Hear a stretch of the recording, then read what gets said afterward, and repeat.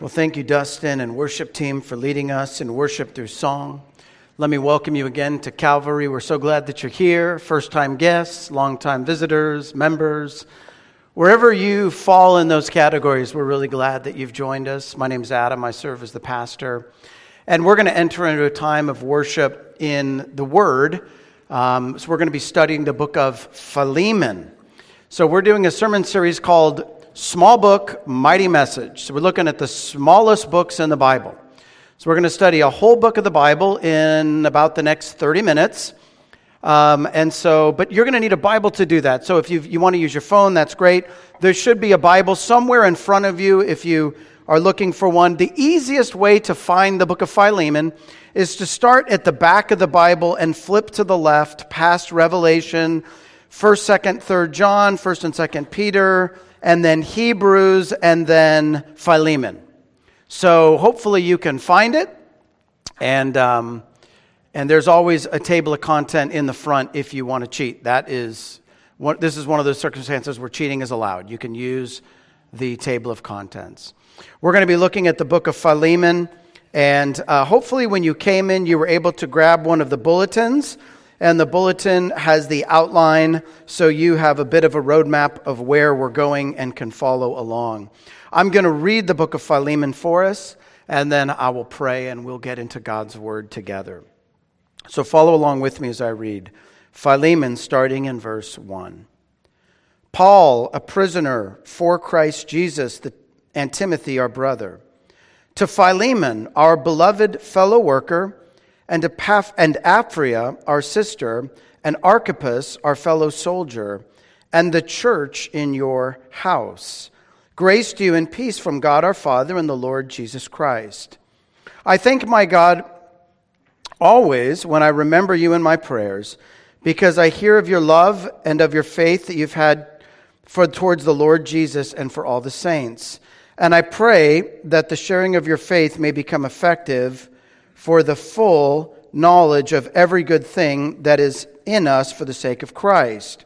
For I've derived much joy and comfort from your love, my brother, because the hearts of the saints have been refreshed through you. Accordingly, though I am bold enough in Christ to command you to do what is required, yet for love's sake I prefer to appeal to you.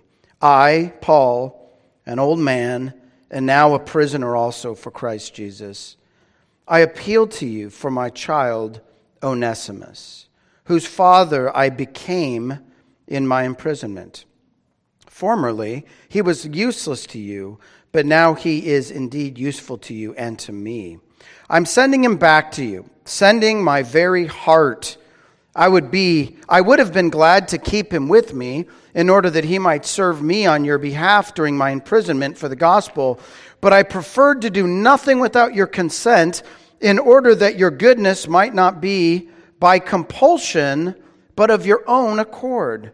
For this perhaps is why he was parted from you for a while, that you might have him back forever. No longer as a bondservant, but more than a bondservant, as a beloved brother, especially to me, but how much more to you, both in the flesh and in the Lord. So if you consider me your partner, receive him as you would receive me.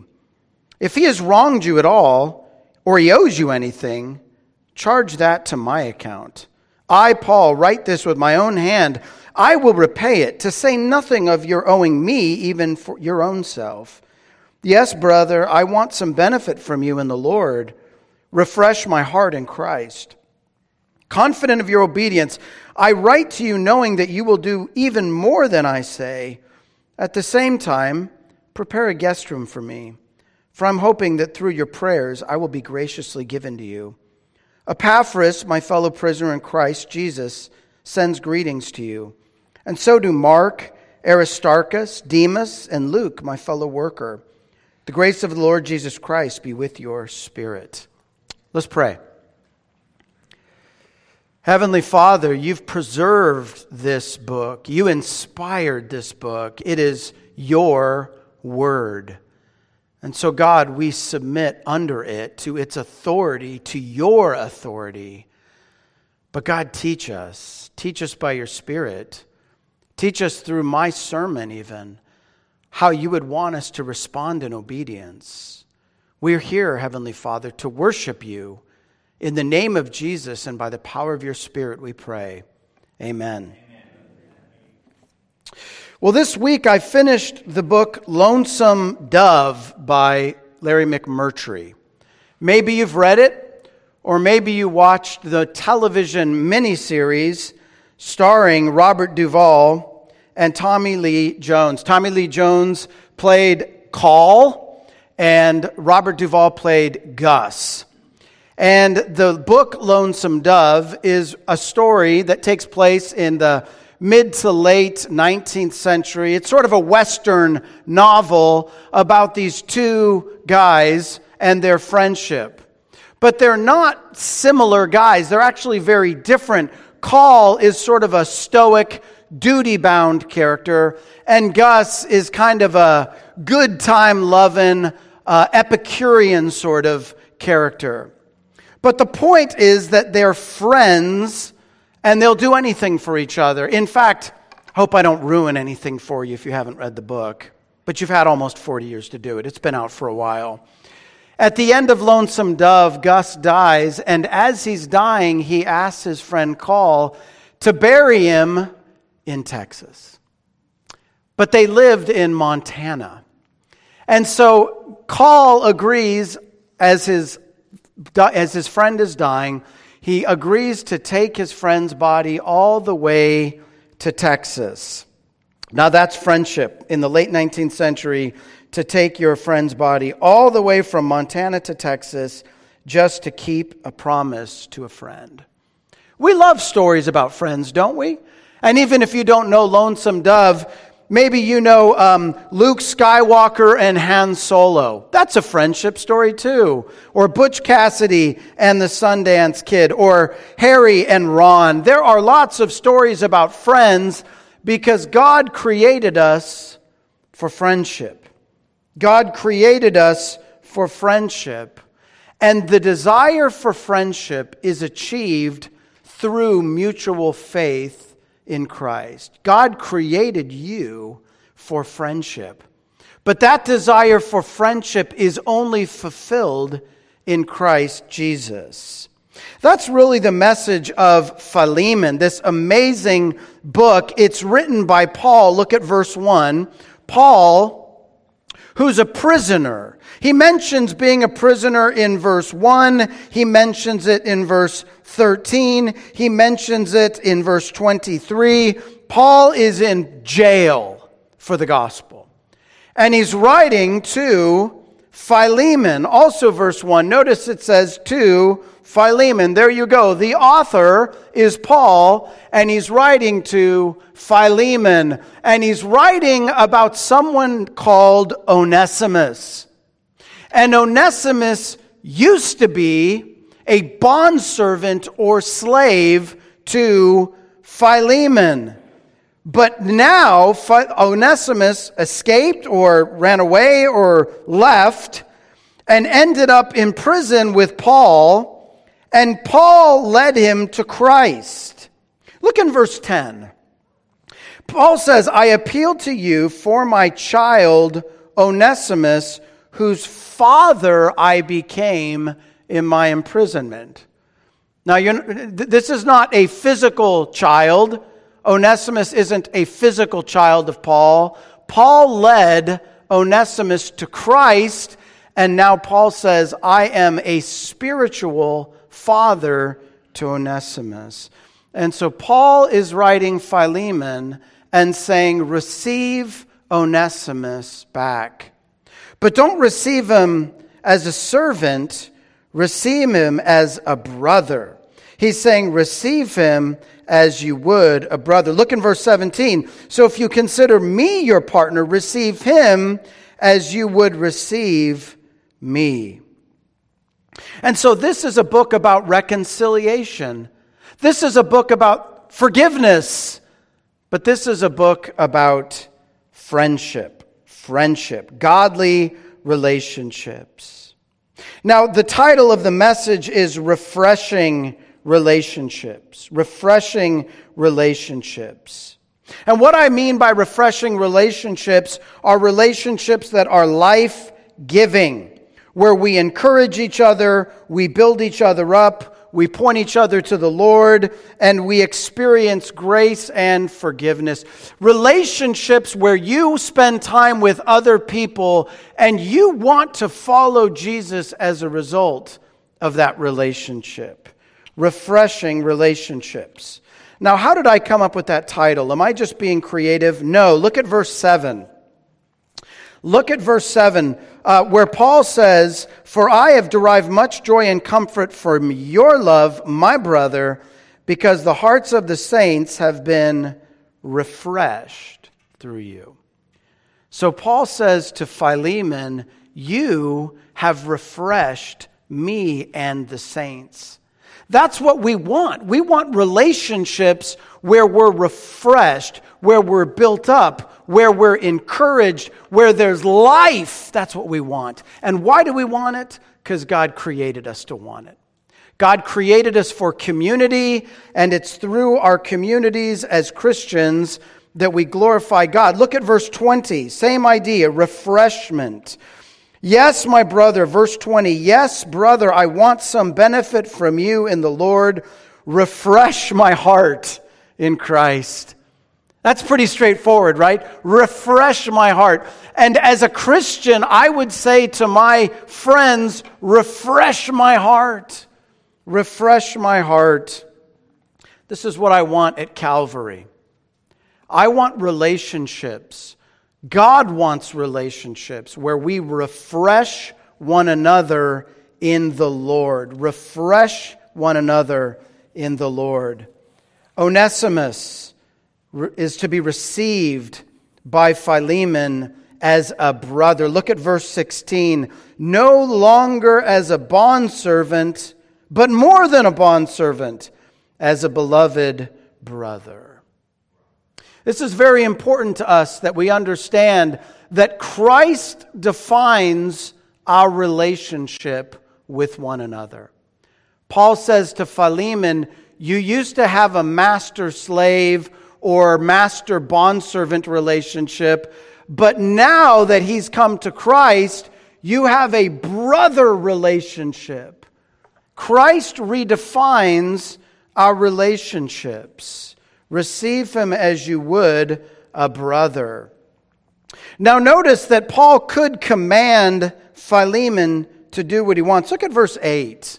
Look at verse 8. Paul, remember, Paul's an apostle. Paul has the authority of Christ to tell Philemon what to do.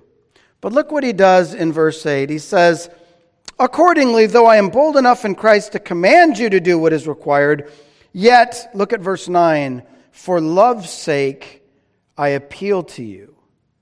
Look at verse 10, "I appeal to you."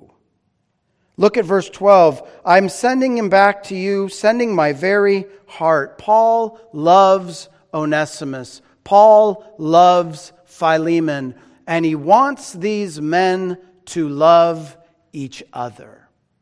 And Paul could command it, but he would rather they obey from a heart of love. Now that seems important, doesn't it? God wants our obedience. But God doesn't want our obedience out of compulsion. God wants our obedience out of love. Now, don't misunderstand what I'm saying. Obedience is better than disobedience. But obedience is best when we do it out of a love for God and a love for each other. So here's the point. As we talk about refreshing relationships this morning, the point isn't that you go and make a friend with somebody because you have to. The point is that you become a refreshing friend to someone because you love Jesus and you're loved by Jesus, and the love of Christ compels you to see people not from a worldly point of view, but from a Christ-centered point of view. You see, before they became Christians, Philemon saw Onesimus from a worldly point of view, but in Christ, Paul says, see him from a Christ-centered point of view. Let me read one other verse. In 2 Corinthians 5:16, you can just jot this down. Paul says, from now on, therefore, we regard no one according to the flesh, even though we once regarded Christ according to the flesh, we regard him no longer. The world wants us to see one another according to worldly categories. And when we see each other according to worldly categories, we become divided. That's the world you live in. A world where people see each other according to worldly categories and are divided as the result of it. But Christ calls us to see each other through the lens of his redemptive love and our new family of Christ. So we see each other according to Christ and the unity of Christ, and we are drawn together, we are united. And so Paul says this is what it means to have refreshing relationships. Refreshing relationships. What would be the opposite of a refreshing relationship? Maybe a draining relationship? Have you ever had a draining relationship? You don't walk away feeling refreshed. You walk away feeling torn down, beat down, discouraged, drained. And I know that all of us are thinking of someone else. But perhaps all of us have also been that to someone. And so the question before us is, how do we grow as Christians to be better friends to one another, as Paul was to Philemon, as Onesimus was to Paul, and as Philemon and Philemon and Onesimus are meant to be to each other? These two people from a worldly perspective should be enemies, but Paul says, actually, you're brothers. How do we live that out? Well, 4 things, and it's there in the outline. 4 things: godly affection, mutual comfort, willing friendship, and gracious hope. First, godly affection. If we want refreshing relationships, we need godly affection. Look at verse 4. I thank my God always when I remember you in my prayer. I thank my God always when I remember you in my prayer. And he talks about their love for each other. He talks about his heart for them. Paul has godly affection. Maybe you were raised in a home without much affection. But as a Christian, God wants us to have affection for each other. Not worldly affection, godly affection. Now, it's important to note, this might seem a little specific, but notice that Paul is writing with other people. He talks about people that are with him. And oftentimes when Paul writes a letter like this, he speaks in the plural, we, but notice he says in verse 4, I thank God always when I remember you in my prayer. He doesn't say we, he says me. So Paul is talking about his own affection for this brother. Jonathan Edwards writes a book called Religious Affections. And in this book he says, friendship between earthly friends consists in much affection. And so as Christians, God wants us to have affection for each other. He doesn't want us to just do certain things. He wants us to feel affection for each other. He wants us to love one another. In fact, there's an important verse where Jesus talks about this. And we'll only flip to one passage, but if you would, flip in your Bible over to the Gospel of John, chapter 15. John 15. John 15, verse 12. John 15, verse 12. Jesus is talking about being the vine and the disciples are the branches. And he's about to talk about how the world's going to hate us. But he takes a few verses to talk about how in a world where we're hated, how should we be towards one another? And this has everything to do with friendship. Look at verse 12 of John 15. This is my commandment, that you love one another as I have loved you. And then look at verse 13. Greater love has no one than this, that someone lay down his life for his friends. You are my friends if you do what I commanded you. No longer do I call you servants, for the servant does not know what his master is doing, but I have called you friends. For all that I have heard from my Father, I have made known to you. Jesus wants us to love one another as he has loved us. And he says, I've loved you by calling you my friends. Well, it's been put this way. Friend is another word for love. Friend is another word for love. These are not casual relationships.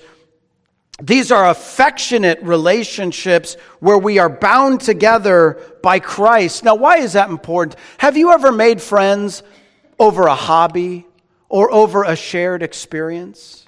Maybe you go off to college and you make friends at college, but then you leave college and those friendships tend to lose some steam. Or you make friends at the Little League baseball field because your kids are in the team together and you become good friends, but then your kids grow up and stop playing baseball and the friendships tend to lose a little bit of steam. Part of the problem with our friendships is they are made around temporary things. But Jesus says, if you make friendships where I am at the center, you're making eternal friendships. Eternal friendships. Back in Philemon, this is exactly what Paul wants for Philemon and Onesimus. He wants them to have an eternal relationship where Christ is at the center. Look at verse 15 of Philemon. Philemon 15. For this perhaps is why he was parted for you from a while, that you might have him back forever. Now that's interesting, isn't it? What kind of friendship lasts forever? Only one kind of friendship. The only friendship that lasts forever is the friendship you make where it is centered around Jesus Christ and the bond is your mutual affection for Jesus. Because that's a relationship that even when the kids grow up, it doesn't go away. And even when you graduate from college, it doesn't go away. And when you leave the Little League field, it doesn't go away. And when you change jobs, it doesn't go away. The only friendships that last forever are the friendships where Christ is the glue. Godly affection. Number 2, mutual comfort.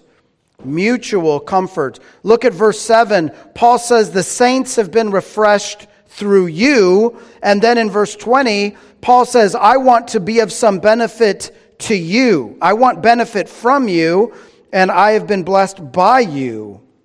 This is the same word in both. It means to be refreshed or encouraged. Have you ever seen one of these races where the people are running by and somebody's handing out water? I won't ask if you've been in one of those races, but you've at least seen one of these races where the runners are running by and somebody at an aid station is handing out water or goo packets or whatever it is that they're using. Something is being given to refresh, to encourage. What does that mean? To keep them going. Paul says, you kept me going and I kept you going. And that's what Christ wants for us.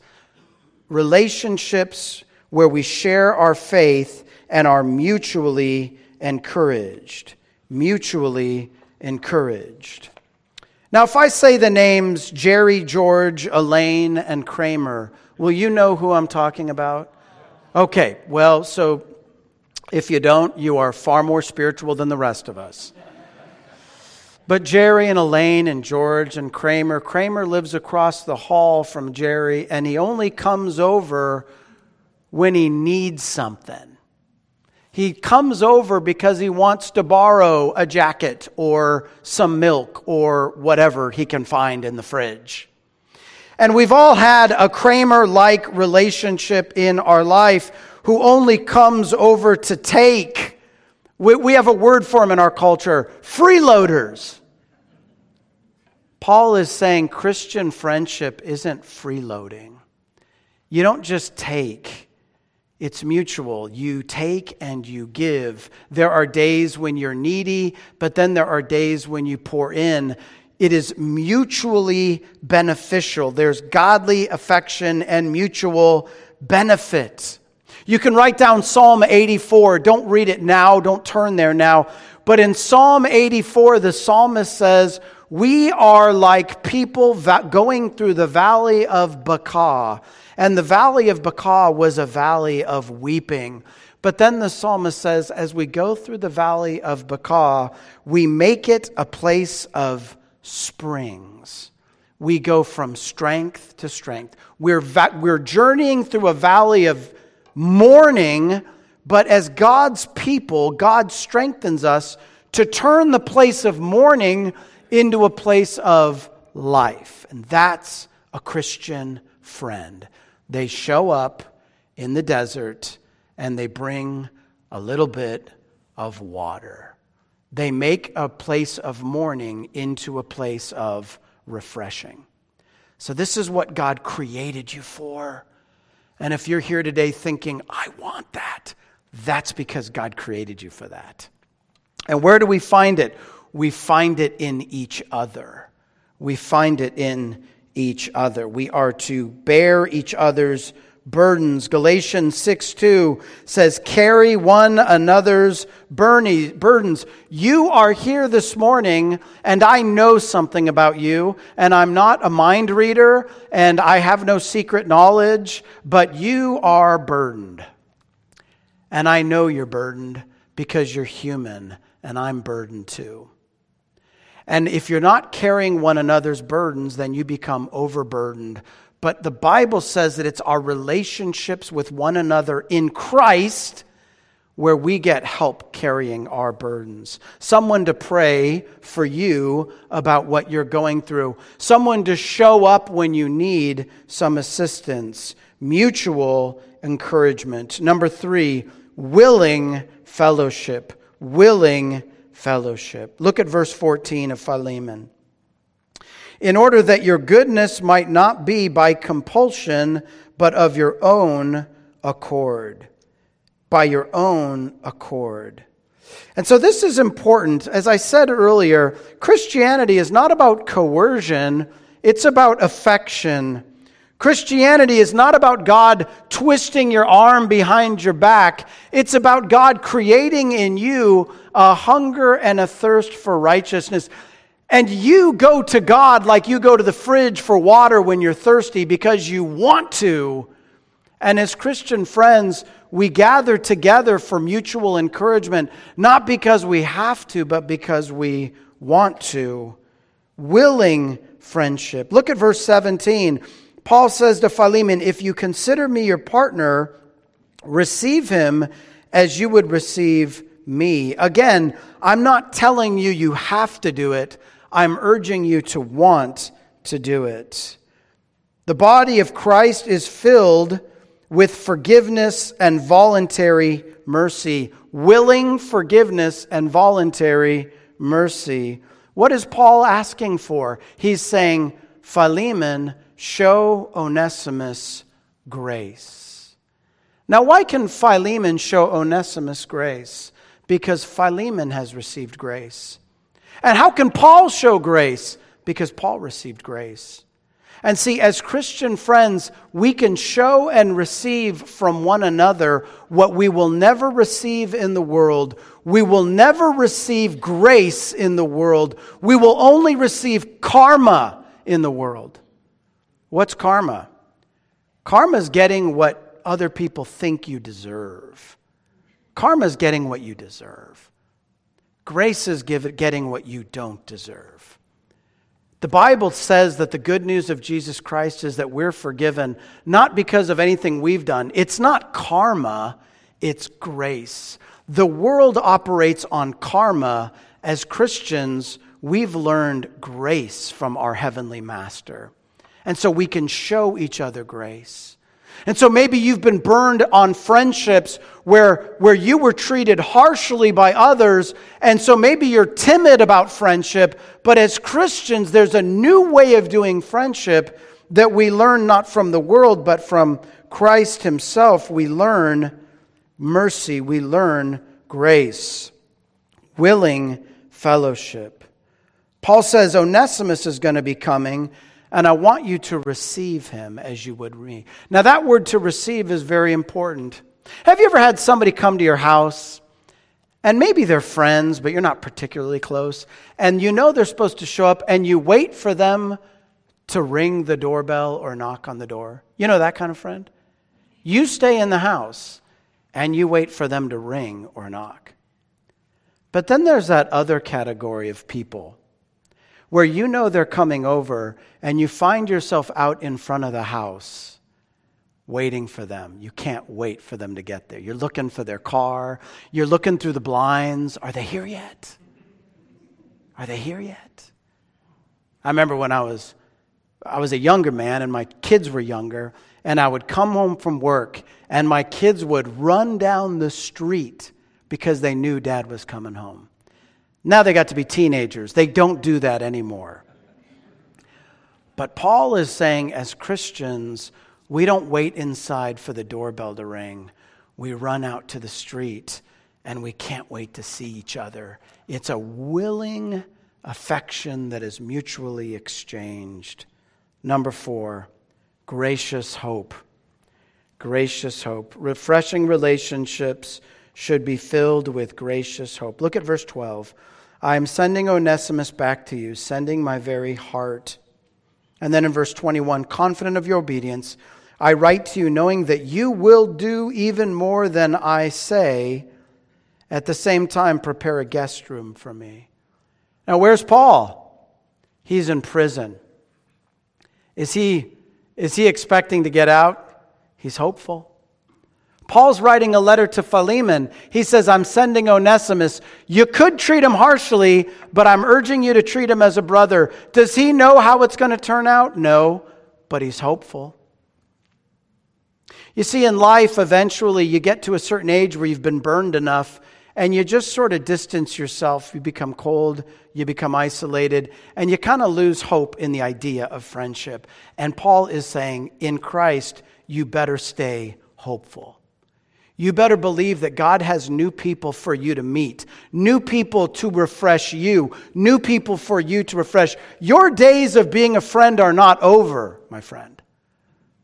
Matter of fact, this is the witness of the world. Christ says, in the world there are enemies, there are wolves, there is death and destruction and karma, but in the church is life and forgiveness and grace and friendship.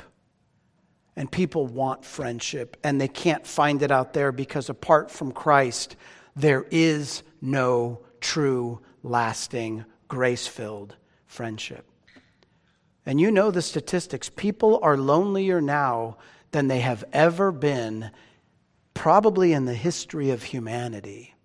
We are more connected and also more lonely. Did you know that Japan and the UK have ministers of loneliness? They literally pay people to solve the problem of loneliness. What Jesus is saying is that society doesn't need a minister of loneliness. It needs churches with the ministry of friendship. We need to offer the world something they can't find anywhere else, which is real friendship filled with grace through the bond of Christ. Refreshing relationships that are loving and filled with grace. I mentioned this last Sunday, but read 1 Corinthians 13. You want to know what love is? Read 1 Corinthians 13. Love is patient and kind, and it doesn't boast, and it doesn't keep a record of wrongs. Let's stop there for a minute. Jesus wants us to have friendships where we take our record of wrongs and we burn it. Has Christ kept a record of wrongs for you? Would you want God to keep a record of wrongs for you? No. Matter of fact, you're here this morning hoping and believing that in Christ, our list of wrongs, our record of wrongs has been torn up and destroyed and doesn't exist in the mind of God anymore. So when we turn towards each other, why do we then pull out a pad and a pen and start writing stuff down? So Paul says, Philemon, you could pull out a pad and a pen and start listing some wrongs. I could do that with you, brother, but I won't. Because Christ hasn't done that with us. Let's get rid of that. And let's receive each other as Christ has received us. And listen, what's going to draw people to Calvary? It's not any of the stuff churches spend a lot of time thinking about. It's really not. It's really not the color of the carpet. It's really not the sign out front. It's really not even the ability of the speaker at the front of the stage. It's none of those things. It's our Savior. And it's the relationships we experience when we come to Him as our Lord and Savior. That's what people are hungry for. So let me give you a few points of application. Very applicable things. Number one, be a friend. Be a friend. The best way to make a friend is to be a friend. Be a friend. You see somebody that doesn't have anyone talking to them, talk to them. Well, that requires me to go out of my comfort zone. Exactly. Remember how Jesus left heaven to come to earth and take on the flesh and deal with all of our shortcomings and sufferings to reach us? Right. That's the model of friendship. What Jesus did for us, that's what it means to be a friend. It means to leave your comfort and inconvenience yourself and even suffer a little bit because you love someone enough to go after them. So make a friend. Number two, bring gospel conversation into your friendship. If all we do is talk like the world, then what are we doing that's different? If all you do is ask me, so what do you do for a living? An interesting car. I see it's a Honda. Interesting. I read something about. That's good. Okay, that's good. We should talk about our jobs and we should talk about our interests and our hobbies, but we need to talk about the Lord in our relationships. Here's some good questions you can ask one another. How did you become a Christian? That's a great icebreaker. How did you become a Christian? Here's another great question. What is God teaching you lately? What have you been reading in the Bible that God is teaching you lately? And all of a sudden, you turn the relationship, you turn the conversation from temporary things to eternal things. Keep in mind, your relationships with Christians are eternal relationships. So your conversation should have something to do with eternal things. Share your testimony. So in closing, I just want to remind us of something that Charles Spurgeon pointed out. Back in 1870, Charles Spurgeon preached Philemon. And when he preached this passage in London, he made an observation that is so true. He said that Philemon used to be a master to Onesimus, who was a slave. But Paul says Onesimus is now a brother and no longer a slave. And he made the point that Onesimus' story is our story. We wronged our master. We ran away. We are forgiven, and we are received back no longer as slaves, but as brothers. The story of Onesimus is your story. And it's the story that the world will hear nowhere else than in the pages of Scripture, and will see nowhere else than in the lives of Christians. Let's pray. Heavenly Father, we ran from you and you came after us, and you captured us, and you changed us, and we belong to you. But we don't just belong to you, we belong to each other. Lord, change the way we see each other. Help us to see each other as brothers and sisters. Help us to talk about Jesus, our Savior. Help us to love each other unconditionally. Lord, I pray if there's any unforgiveness in any heart here this morning, that you'd bring it to the surface right now, and that you would grant them by your Spirit the ability to forgive. Not as the world forgives, but forgive as you've forgiven us, as far as the east is from the west, no longer to be remembered. So So, Father, I pray that you would fill our fellowship with friendship, which is just another word for love. In Christ's name we pray. Amen.